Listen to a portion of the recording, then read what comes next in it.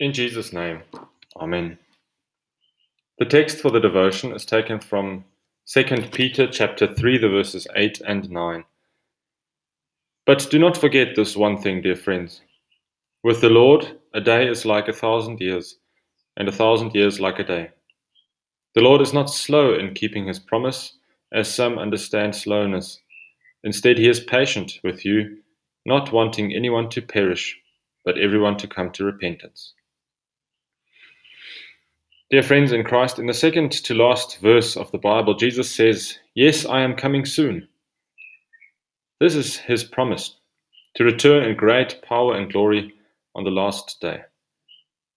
But if Jesus says that he is coming soon, why have nearly 2,000 years passed since he said those words? What's he waiting for? Our Bible passage gives us some perspective as we wait for the Lord to return. God views time differently than we do.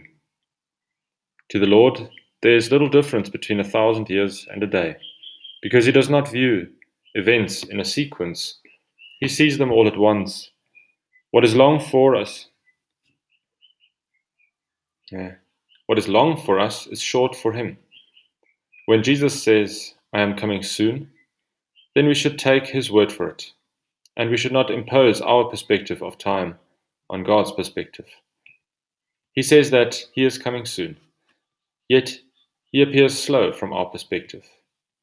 Peter says that the perceived delayed coming of our Lord is not slowness, it is patience.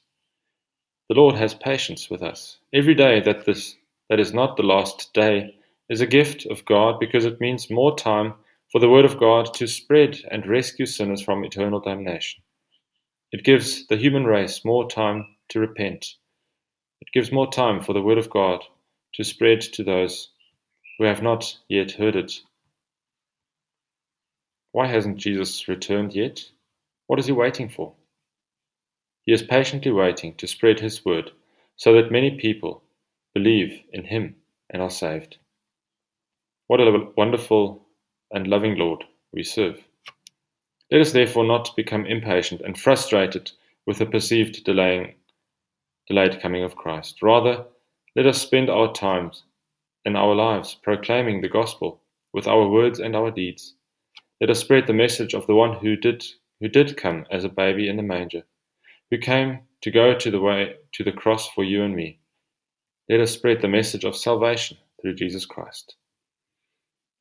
Peter writes, "But do not forget this one thing, dear friends.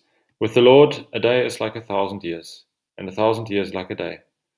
The Lord is not slow in keeping his promise, as some understand slowness. Instead, he is patient with you, not wanting anyone to perish, but everyone to come to repentance." Let us pray. Eternal Lord, help, guide, and bless the spread of your name, your word, and your kingdom throughout the world as we wait for your coming. In Jesus' name, Amen.